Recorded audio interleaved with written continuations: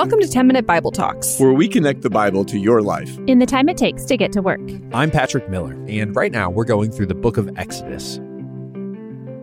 When I was a teenager, one of my favorite movies was The Matrix. Now, I'm sure I liked it for some bad reasons, but at the most simple level, I liked it because it was a basic story about good versus evil.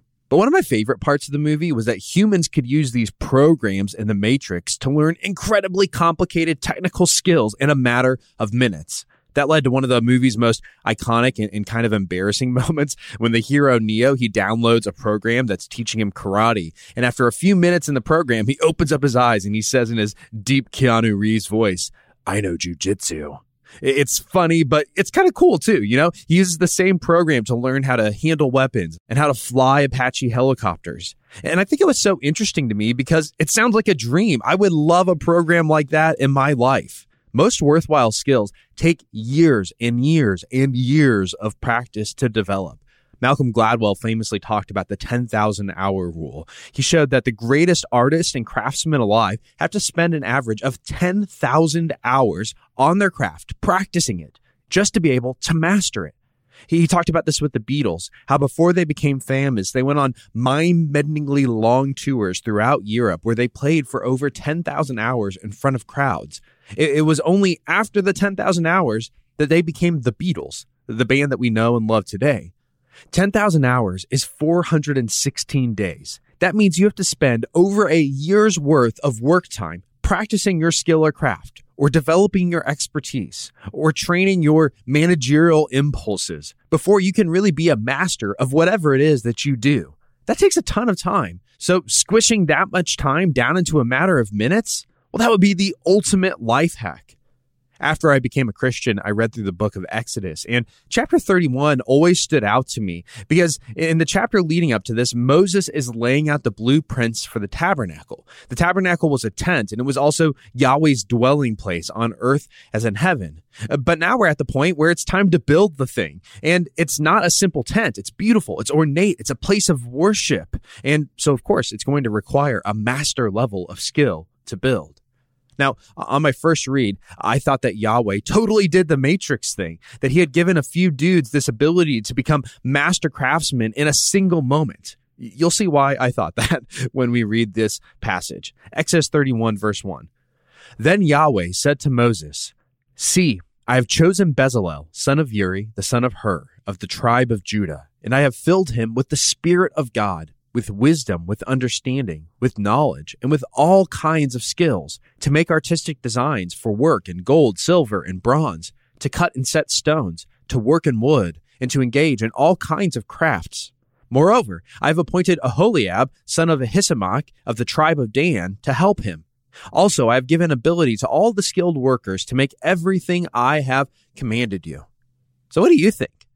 Did God upload artistry and craftsmanship into the minds of Bezalel and Aholiab? Well, I think the answer is no. And I realized that as I kept reading Exodus. I discovered that again and again, God describes not just Bezalel and Aholiab, but all of the tabernacle workers as people who are quote unquote skilled workers. It becomes evident as you go on that they developed these skills as slaves. They were probably building similar tents for Pharaoh or for his court. In other words, Bezalel and Aholiab, they had already put in their 10,000 hours to become master craftsmen before they ever set out to work on the tabernacle. They learned those skills from other masters. They developed the muscle memory and the dexterity required to perform complicated tasks. They practiced those things over and over and over. They tried, they failed, and eventually they succeeded until they were so skilled that God called them to build his own home on earth as in heaven. But all this begs a question. Why does Moses describe Bezalel's skill in the way he does? I mean, I'll read it again. This is Yahweh speaking, I have filled him, that's Bezalel, with the Spirit of God, with wisdom, with understanding, with knowledge, and with all kinds of skills. The answer to my question, why does God describe the process this way, is both extraordinary and totally ordinary.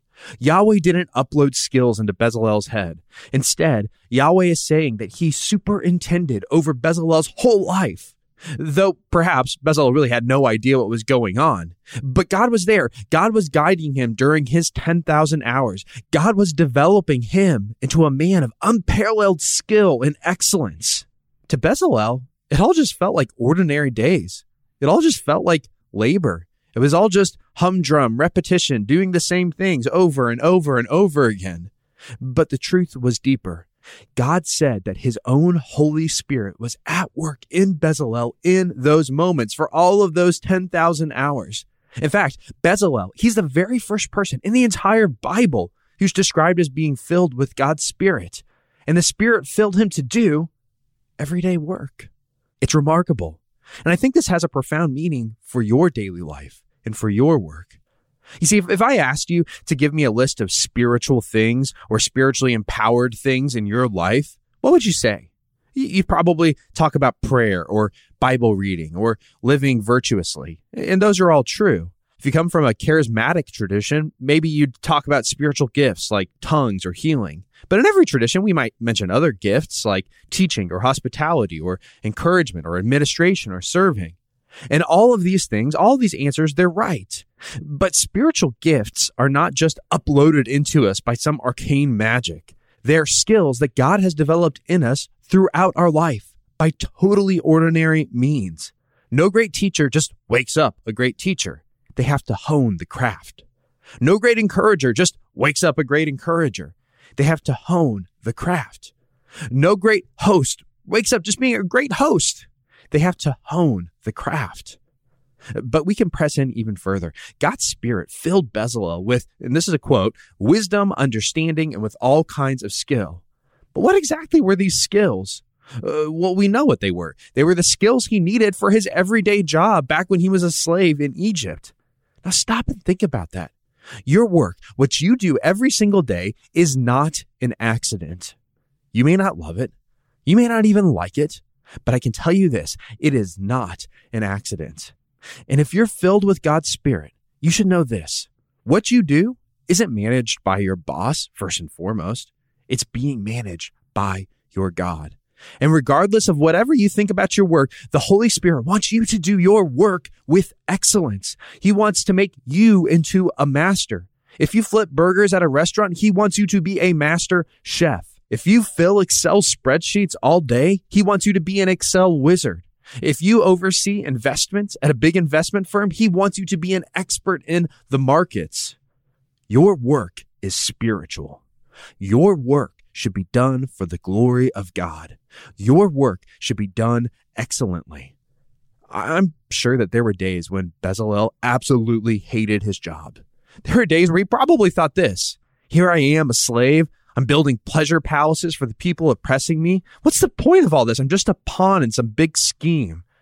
But he had no idea what God had planned, that the skills he developed during that time would be used not only to build God's own house, but to land him a spot in God's own word.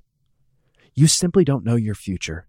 You have no idea how your skills will be used for the sake of God's kingdom. You have no idea how your excellence in your job may be used to lead to the flourishing and welfare of your fellow humans. Of course, we all wish we can know what was in the future. And I know not knowing the future can make things hard, but you don't have to know the future. You need only know this, that the all-loving, all-good Spirit of God is with you, and your work for him is not in vain. So go and do your job with this knowledge. It is a calling from the living God for the sake of his glory that should be done with excellence, the kind of excellence that only his Spirit can empower. Before you forget, sign up for the 10-Minute Bible Talks newsletter. Hit the link in the show notes and you'll get an email every Wednesday that's going to help you beat that midweek slump and go deeper in your walk with Jesus. Thanks for listening.